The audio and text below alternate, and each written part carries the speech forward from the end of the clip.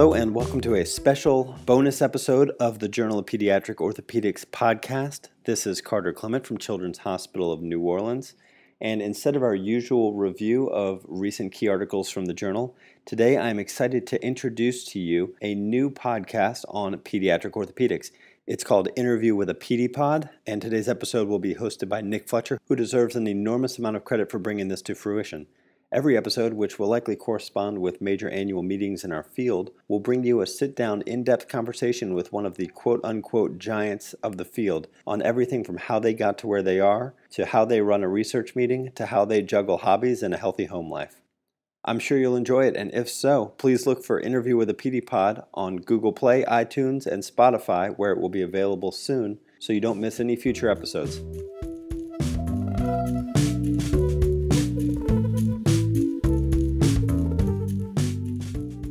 Hi everybody, this is Nick Fletcher, and this is the first ever Interview with a PediPod. This is a presentation that has come about through the Public Education and Media Relations Committee for the Pediatric Orthopedic Society of North America. The basic concept of this podcast is going to be a discussion with luminaries and stalwarts within our field to learn how they think, how they have prospered, how they have developed their careers, and how they think that the future generations for pediatric orthopedists will progress. Some of the basic concepts here have been brought out of a number of other interview-based podcasts, such as the Tim Ferriss Show, amongst others. And the idea is, just as in those podcasts, to get to know some of the people who we look up to as a society and learn how they got there, and hear what they think about their careers and the future of children's orthopedics. I would like to thank initially Carter Clements, as well as other members of the Pediatric Orthopedic Society who are involved with the concept of podcasts. And I think that this will be something that hopefully we'll be able to extend over numerous episodes. I'm excited to have our first guest today. This is a friend and certainly mentor of mine, as well as I'm sure many of you listening. And that is Mike Vitale. Mike will be the incoming Vice President to the Pediatric Orthopedic Society and the President-elect for 2020. He is a pediatric orthopedic spine surgeon at Columbia Presbyterian Hospital in New York City. He was a Northeastern guy, trained at Columbia as well before doing his fellowship out at CHLA in Los Angeles, but he's been back there since the early 2000s. And Mike is truly a triple threat. He is a wonderful educator, as all of his prior fellows will tell you. He takes tremendous care of his very challenging patient population, and he is an avid researcher with nearly 200 publications. I've known Mike now for a while, and I truly cannot figure out how he gets all of this done within the 24 hours that he's allotted each day. He has a big impact in his hospital. He has done a tremendous amount of work improving quality and safety at Columbia Presbyterian as it relates to spine surgery. He has been the director of the International Pediatric Orthopedic Symposium, or IPOS, down in Orlando in conjunction with Jack Flynn and Don Bay. He has obviously been a big part of POSNA, as is evidenced by his election to the presidential line. And he is a big member of a number of spinal deformity study groups, including the HARM study group, the Children's Spine study groups, and I'm sure a number of other ones that have lots of acronyms.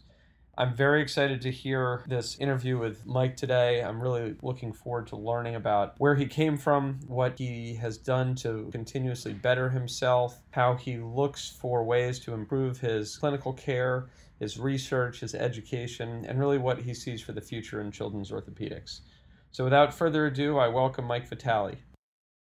So I'm sitting here with Mike, and we've got a plate of food, and Mike is in between meetings, and we're very excited that he's here today with us. It's going to be very loose, and we're going to talk a little bit about his background and sort of what he's done and where he's going and what he thinks the future of children's orthopedics, the future of his practice, the future of spine surgery is going to be, and we're going to try to tie all that together in about 45 minutes. Great, Nick. I really appreciate you doing this and making the time and leading this really interesting, important effort for POSNA. Thanks. Absolutely, yeah. It should be a lot of fun.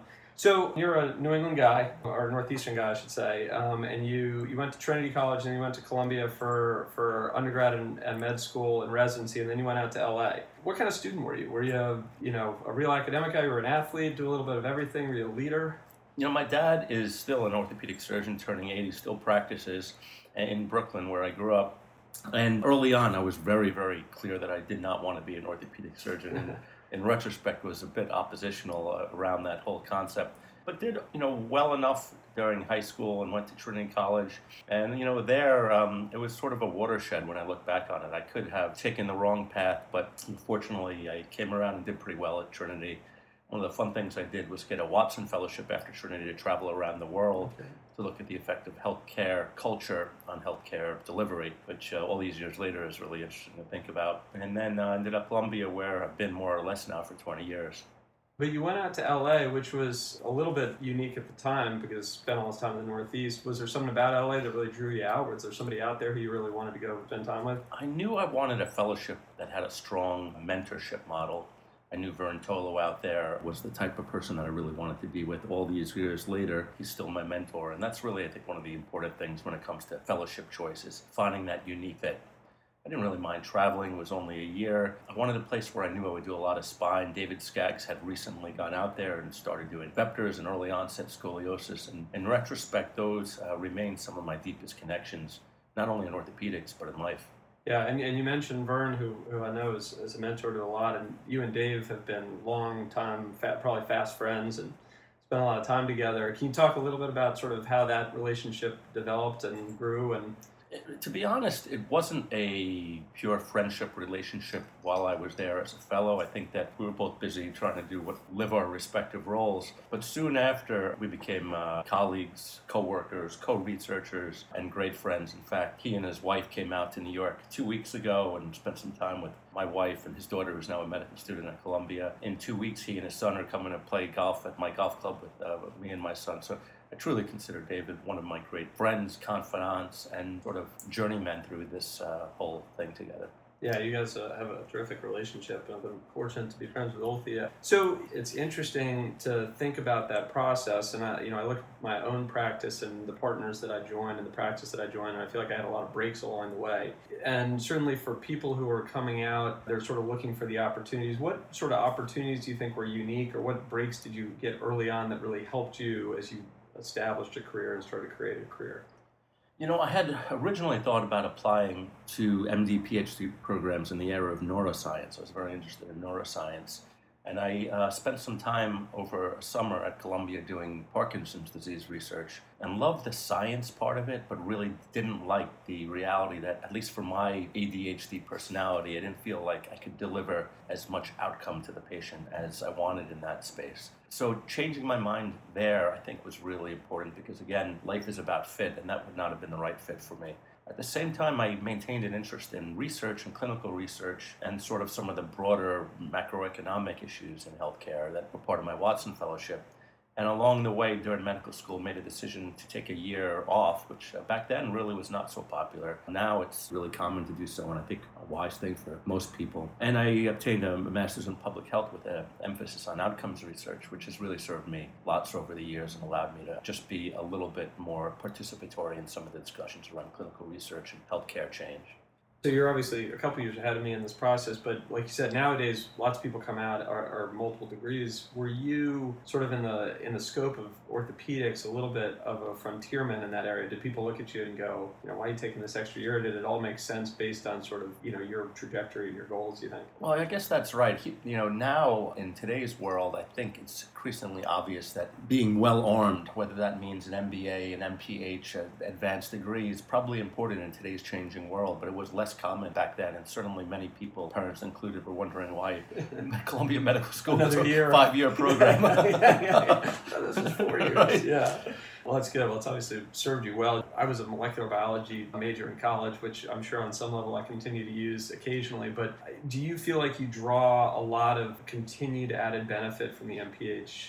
I do. I think the degree gets you in the room and exposes you to some basic vernacular. And then, like so many other things, it's really on-the-job training. A great example is most recently, the work that I've done in quality. Although I didn't have any formal exposure to quality improvement methods, it's not so different than a lot of the way you think about clinical research, design, methodology. And I think even many years later, it still provided me some benefit in terms of rolling my sleeves up and getting familiar with the unfamiliar, because the world's changing and you're never going to be able to take a course for what's coming up ahead. Yeah, absolutely. That's interesting. So I wanted to ask a question about sort of your pursuit of academia, and it sounds as though that was sort of always the plan. You never really had a plan to veer out of academia. I get asked a lot, and our residents are always saying, well, I'd really love to come back to academics, but it'll sort of depend on the job. And I'm curious, as a guy who always had that trajectory, have you thought about what you can tell, potential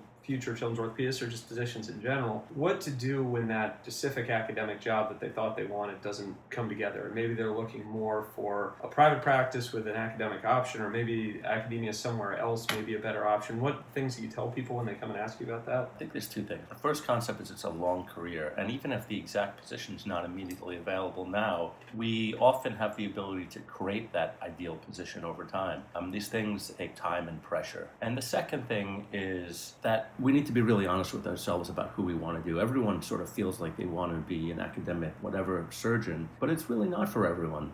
I think that the reality is what we do is so much fun. We get to take care of broken, twisted kids with our hands, and that is amazing. And if you're coming home and doing good patient care, you shouldn't necessarily feel the pressure to have to write 15 papers a year or get involved in administration.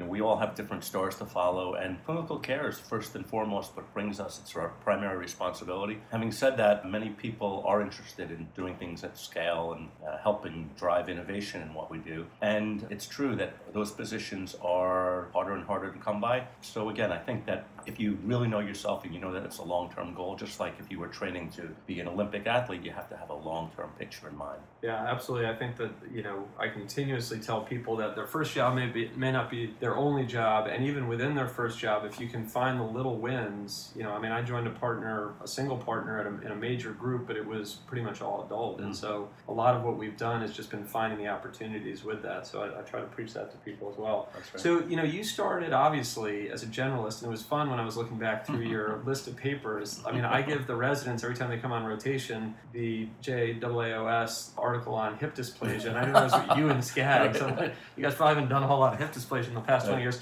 but you came out and you got work on clubfoot, you got work on femur fractures. You said that you had an interest in spine and early on, but how did that transition occur, and sort of how did you build it, and how did you foster the spine component of it, and do you miss some of the general components? David Roy at my place is another one of my mentors, and he had been doing a fair amount of spine as a solo pediatric orthopedic surgeon and really a generalist at Columbia when I arrived. And so I knew I was interested in spine, and my fellowship was spine heavy, but there really wasn't that much spine to be found in New York in 2001 above what was already being done. The thing that I liked the most clinically was deformity. So just the philosophy of having something broken, crooked, or twisted and being able to fix it. And so that meant a deep dive into things like lower extremity deformity. And I did over 100 spatial frames over the first 3 years of practice. And it was really, really fun. Looking back on it, I look at scoliosis. It's really the same thing. It's a complex three-dimensional deformity. The tools are slightly different.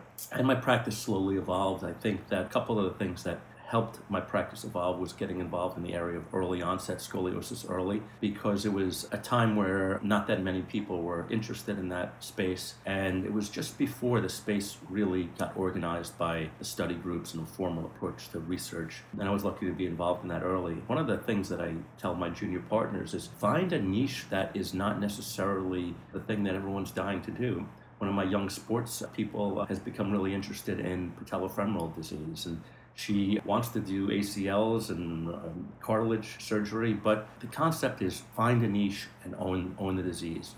Own the disease from a clinical point of view, from an academic point of view, maybe biomechanics. Be the person in that space, and then your competency and your visibility, and frankly, your referral base will grow. And it took a long time. My practice is 100% spine now. I am very fortunate to have a really fun tertiary spine practice, but it took honestly 20 years to get there. And we're all so type A and so driven, and in many ways we're also impatient. And I think it takes a little while for the new person coming out to realize that this is going to be a long-term build, but it's so worth it. Absolutely. Tell me a little bit about your month. And you and I had the opportunity for the listeners to come down and be our Kelly Day professor last year, which was a blast. So I heard a little bit of this, but you have a pretty purposeful way that you set up your weeks. You obviously travel a lot, and you've had a lot of responsibilities. You have academic time that you reserve, and you've obviously got a lot of surgical time and clinic-based time. But what's your week look like on a regular basis? I first and foremost like to operate, and I operate 2.5 days a week, 1 week 2 and 1 week 3 days a week, and then it picks up a little bit in the summer. It'd be pretty easy for the clinical part to overwhelm everything and make it hard to do the other stuff.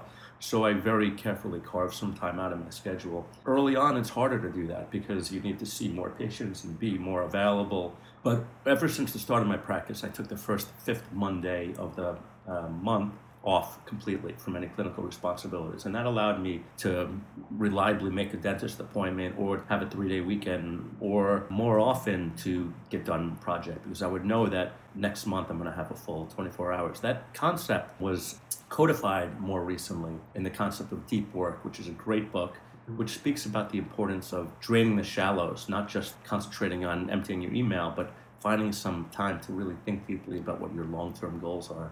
And since sort of reading that book and realizing that a lot of maybe my contributions in the year ahead will be more about things that I need to build over time rather than patient in front of me, I've spent a lot more time in deep work. Right now, it's every Monday until 12:30.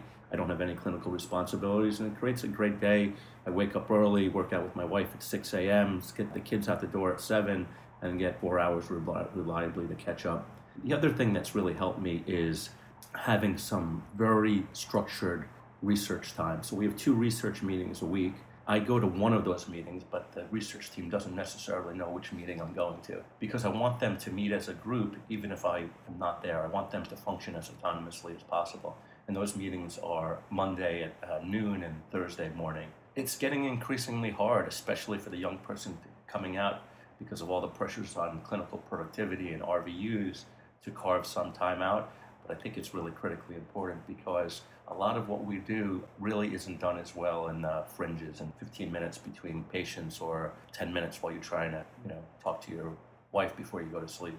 Yeah, I'm a big believer in the deep work, and you sort of introduced that to me as well.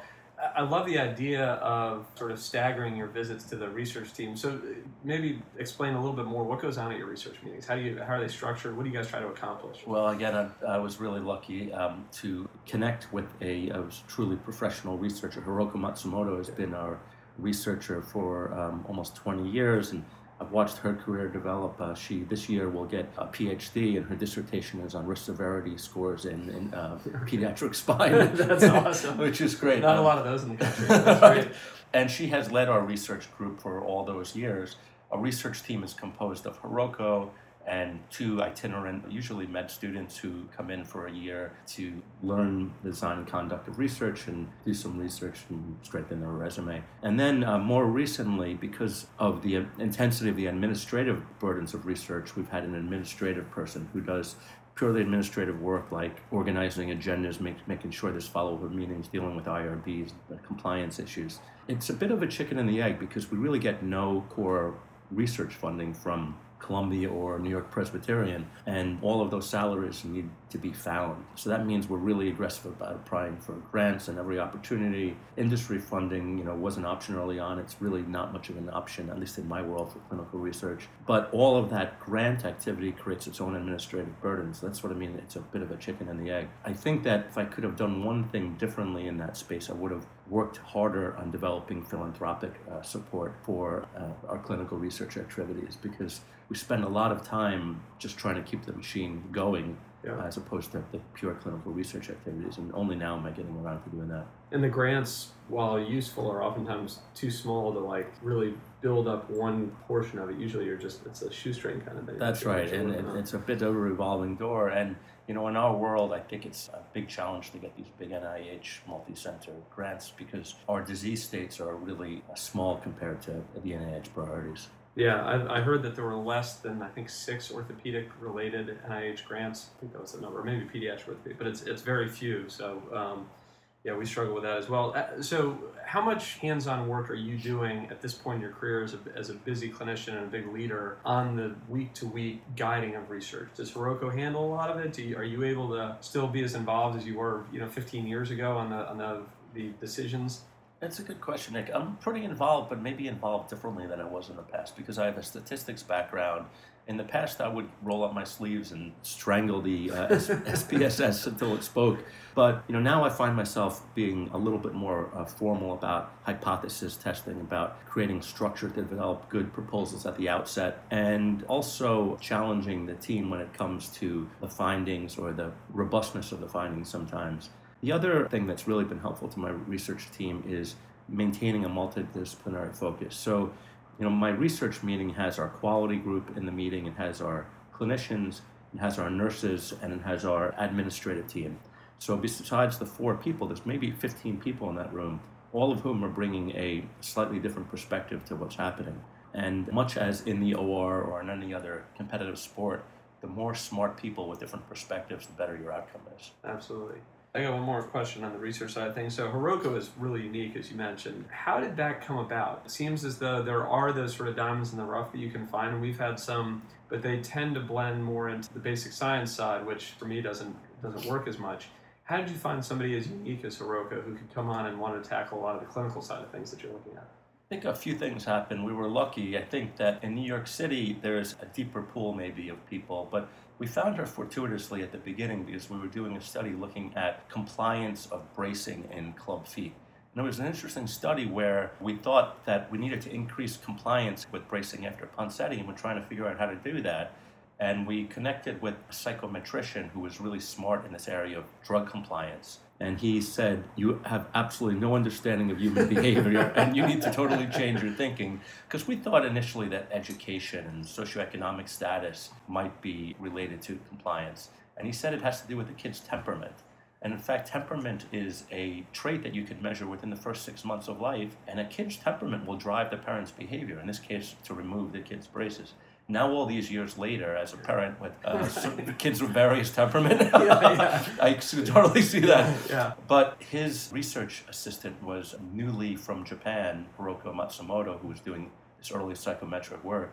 And we sort of recognized her talent and ability and been lucky to keep her all these years. Yeah, it's just tremendous. She's such a neat lady. Moving on back sort of into the clinical space. So, I think one of the things that's impressed me so much about you has been your ability to increase the size of your team in a very team-like way. And what I mean by that is you had a reasonably well-known surgeon join the practice a couple of years ago, Larry Lenke, and I think that as a still somewhat junior guy, you're always, at least for me, I tend to get a little bit nervous about the idea of somebody invading my space, and I can only imagine if the guy invading my space happens to be one of the better-known spinal deformity surgeons on the planet. And you've made it work, and not only have you made it work, you've really scaled it up to something that's tremendous that seems to help the entire practice. So you've got the adult world covered, you've obviously got the pediatric world covered, and it's been very symbiotic. Can you tell us a little bit about that process?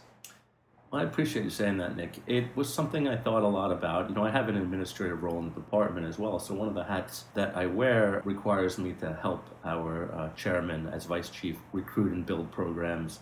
And we were at a time where there was a perfect opportunity to really reinvigorate our spine program. Hospital wanted to change a hospital over and had the luxury of looking across the globe. And the opportunity to hire Lenke, Rue, and Lehman was really singular.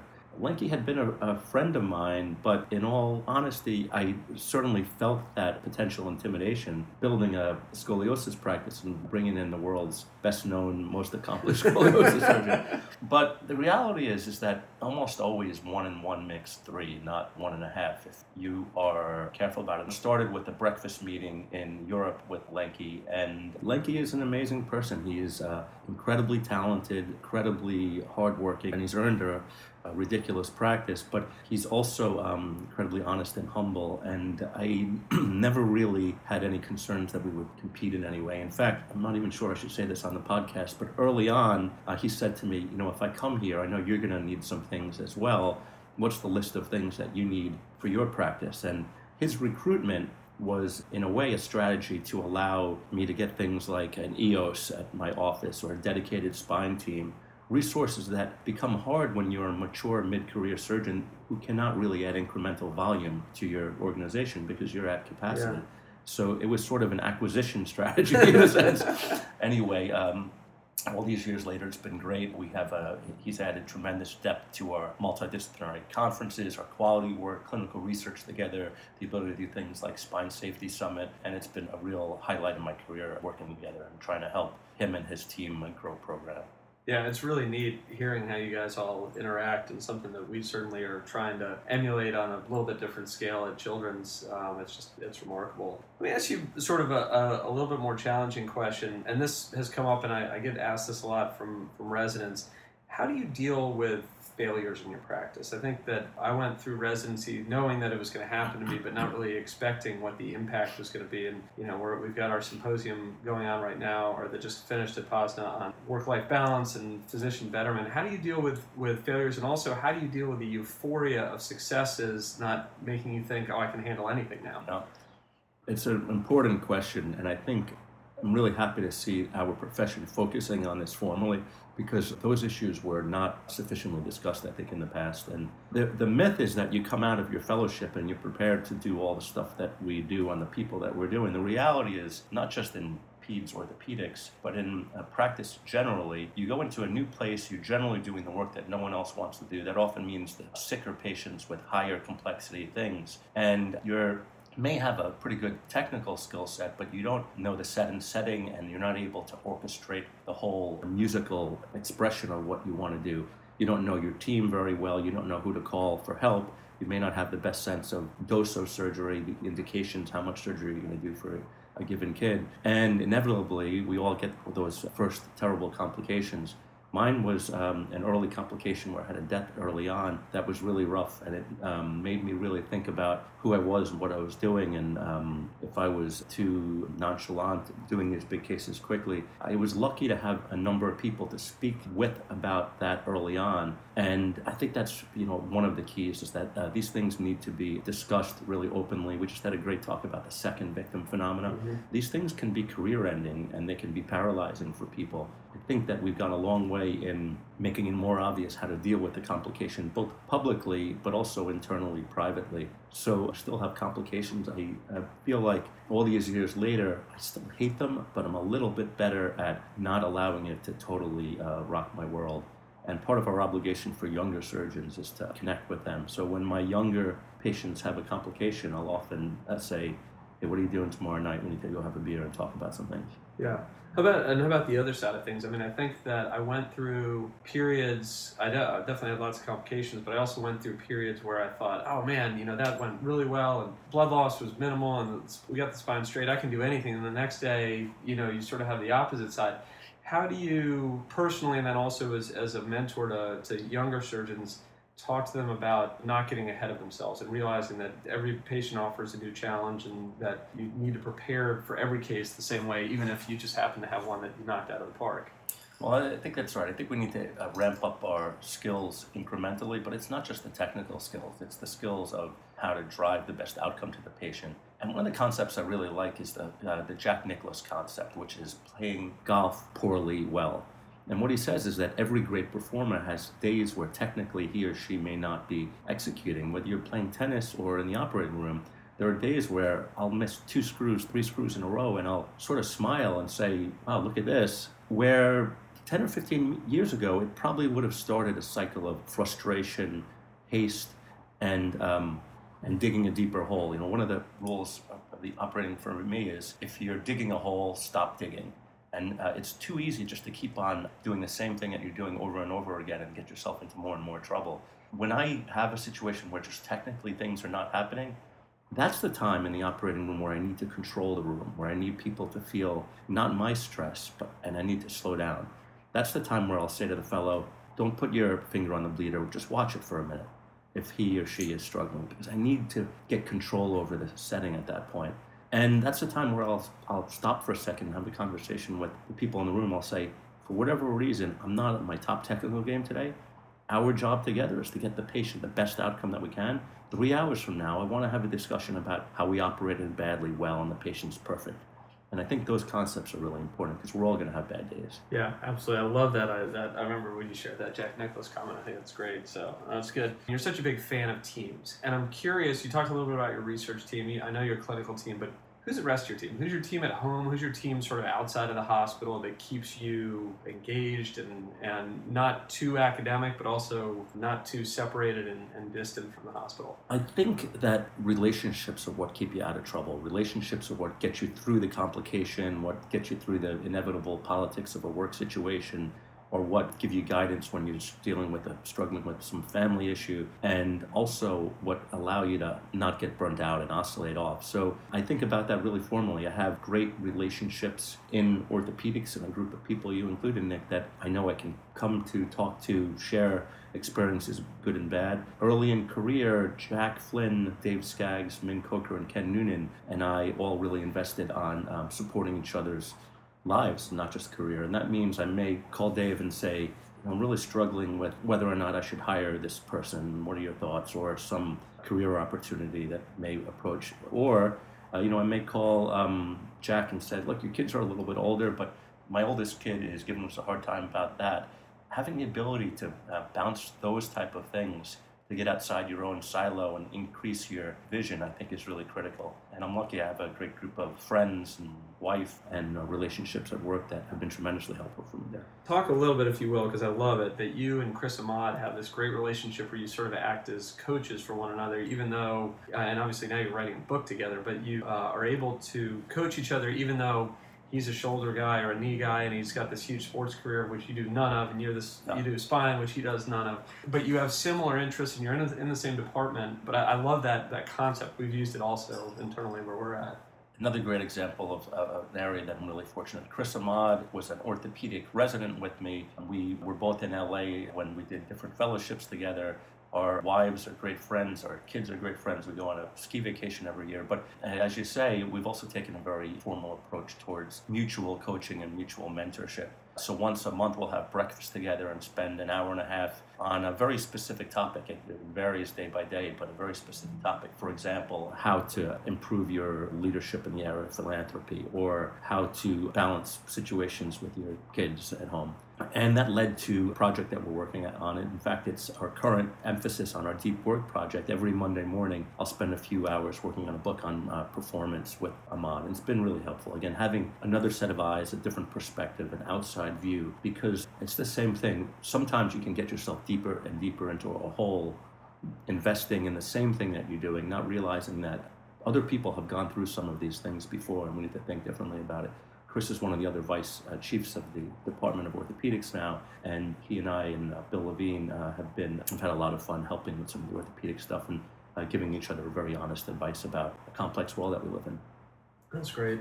I would be remiss if I didn't ask about, obviously, the reason that we're in Charlotte, which is POSNA. And it's amazing. You've got a complete alphabet soup of organizations that you're involved with, which is great. And we've gotten to know each other, I think, probably first through POSNA, but also SRS and HARMS and ICHIOS. And I think one of the biggest challenges that I have is figuring out how to balance and how to prioritize within those different organizations, because they all have very different missions. They all have a lot that can be done to maximize them. How did you start that road along the leadership track, not just for POSNA, but for all of them? And how do you sort of balance it now? Early on, my early investments were in early onset scoliosis. I became part of the Children's Spine Study Group, which actually just merged with the Growing Spine Study Group, and that was a meeting I just came from. IPOS was another early opportunity. I was very, very fortunate to be able to work with Jack Flynn on helping with IPOS over the years. As my practice migrated into more spine, it became natural for me to get involved in SRS and some of the great work that SRS has done. And then most recently, I really feel privileged to have the opportunity to play a leadership role in POSNA, which is an amazing organization. The balance of it all is hard. Your roles change in these organizations over time. So just as I was saying that my role in the research group changed, over time you have the ability to perhaps make more strategic contributions and be a little less in the weeds about some of the day-to-day activities. And there are a lot of big opportunities, but also challenges for POSNA. I'm curious, you, in addition to doing all of this, have been involved in, You've run triathlons, you've run marathons. You and your wife are very active together to work out with her weekly. And I love the idea of obviously work-life balance. What's that balance for you now, especially with 4 kids and the amount of work you do? Yeah, it's not easy, and maybe it's not ideal, but a couple of the things that I think about are Friedman's book about leading the life you want to live. And he talks about not so much work-life balance, but overlapping your circle. So anytime I have a chance to overlap my circles, I think of my circles as self, personal, as family, wife, as work, career, and as spiritual, long-term issues. Anytime you have a chance to overlap that circles, you win. So my 6 a.m. workout with my wife is a carved out opportunity where I get to overlap those circles. Now that my kids are getting a little bit older, the ski trip with my kids, the one-on-one time, my kids are running triathlons and just starting to catch up on me. Are all opportunities to overlap. They're going to pass you soon. Yeah. Yeah, I'm still able to fight the fight, but it is a challenge because we are all so busy with so many things. I think that one of the concepts that came out of the Spine Safety Summit is that you have to protect yourself first in order to protect your patients. So things like exercise, sleep, meditation are really critically important. And if you're not getting your minimum dose of those things, you're probably not doing the best that you can do for your patients. I was actually going to ask you about that. So to avoid sort of burnout, is there one thing that you would say has been most helpful for you from a general daily stability standpoint? How does Mike Vitale maintain that level of mental stability on a daily basis? You know, I was listening to all the really interesting, great talks about burnout in the room earlier today, and it struck me that part of the thing that's really helped me not feel so burnt out so much is the satisfaction that I get out of work, and the reality that I don't feel that my work is out of control, even though I'm at a big organization, because of various roles and maybe because of the dynamic. If I feel that we need to change processes around surgical site infection or ORs, I can do that across my whole team of surgeons. And if we need to make some tweaks to the compensation plan, we can do that. That's obviously a privilege that you get later in career, but I think that the lesson is it's the perception of loss of control that really is the first trigger for burnout. And we all have more control than we want. You can't control 100% of things. But my question to a young colleague who's coming to me frustrated about a situation is always the same.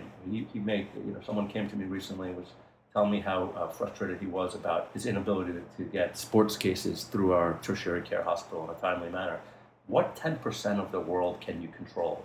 What's the 10% that is within your control? Can you standardize your implants so there's no questions about it? Can you request or invest in a few nurses who always know what they're doing? There's always something you can control, and I think control is the antidote to burnout, even if it's an imperfect solution. The other concept is oscillation, and I oscillate a lot between things. I think that exercise, running the marathon, running the half marathon every year, triathlons, allow me to oscillate between intensity at work and diversion and escape. More and more I've been trying to respect sleep, which I was not very good at for a long time, and also getting into meditation, which doesn't come natural to me either. But I think there are strategies for sort of cooling the fuel rods in the nuclear reactor. Yeah. I got a couple of fun questions to tie it off with. So first is, you do a lot of spine surgery, and I have a lot of things that I love about spine surgery. What is your favorite procedure that you do in spine? It's changed over the years. My favorite procedure these days is either a hemivert resection or a spondyloptosis or spondylolisthesis. Actually did 2 or 3 recently because, it really reflects this concept of twisted kid, incredible amount of deformity. Spondyloptosis cases, you have so much deformity over such a small area.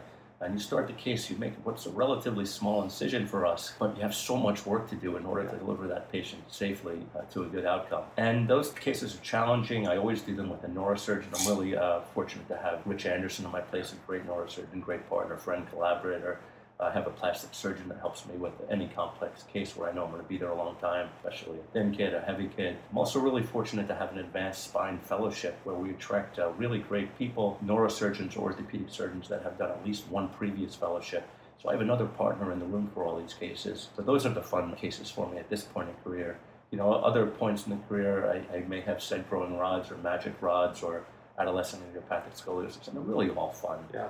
What we get to do is really so fun. Yeah, it's awesome. Who do you view as the most successful person? And success is based on your interpretation that you know.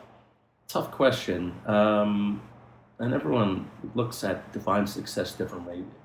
One of the things I try to do is surround myself by people who I seek to emulate, who I want to be successful like. And that's really led me to, spend time with Jack Flynn, Dave Skaggs, Ken Noonan, and Min Coker. We get together on the Wednesday of every Poznan and the Wednesday of every Ikios. And there's literally not a day that goes by where there's not a text stream among the 4 or 5 of us. When I look at that group, what makes them successful to me is how they've, not only developed a very successful clinical practice and been really honest and true in delivering great outcomes to kids, but how they've been successful at home with kids, family, wives. And that's hard. It's aspirational. It's a struggle. But I think the more you sort of surround yourself by people you want to emulate, the better you get at that. And we're all on a journey, and none of it's easy. That's a good group, though.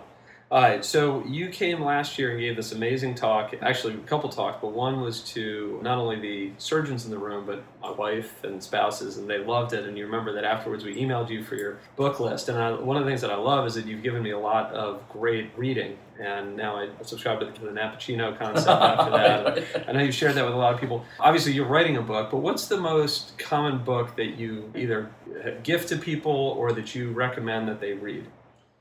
It varies. I've done a lot more reading in the last 2 or 3 years in this sphere because of the book I'm working on. In fact, in a way, I hope we don't finish this book because the journey is as important to me personally as the product. The books that I like right now are Black Box Thinking by Matthew Syed. Amazing. Amazing book, which really brings home the concept that we are bad at learning in medicine from our previous mistake. Compared to other industries like aviation, we continue to make the same mistakes over and over. It took us 1,500 years to abandon bloodletting as a medical treatment. We killed George Washington. If you hear his last accounts, he had like 3 liters of blood taken from him at the end.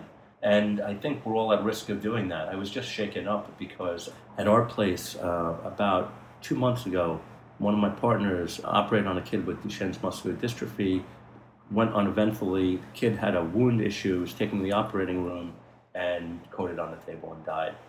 And he had a PE from a DVT, and it made us all think about whether or not we should be coagulating kids like that more. This just happened. And just today, I ran into a friend and younger colleague who came to me and said, I really need to talk to you about something. And I saw the second victim look in his face, and he told me the same story. He had a kid with Duchenne's muscular dystrophy. Wow. Coded on the table. So, I think I can't let that go in good faith without publishing those things, without at least being provocative to peers about whether or not we should have a checklist for anticoagulation in kids who are obese or immobile or in the ICU for a certain amount of time. I think we have an obligation to learn from those mistakes. If it happens again and we don't, shame on us. Yeah. The other book that I love is a book that Steve Frick gave me recently called Farsighted. It's a book about optimizing decision making, and a lot of it talks about how to escape the binary decision route, not just to think about normal A or B as outcomes, but C, D, and E. And also expanding your team so you have a broader set of eyes helping you make those decisions. Yeah, that's great. Last question. So what do you think has been a position on patient management, just in general, that has changed the most over time for you? And it's amazing, even in 10 years, the number of things that I knew were truth 10 years ago and now aren't truth. But what do you think is number one there for you? Well, there's content and then there's process. The process stuff has changed dramatically to me. I really didn't understand 15 years ago that variability causes harm. Variability is the enemy. Variability, anytime you decrease variability, you make your operating room and your patient care system safer. Standardization is critically important. I invest a lot more in those things in my OR than ever before.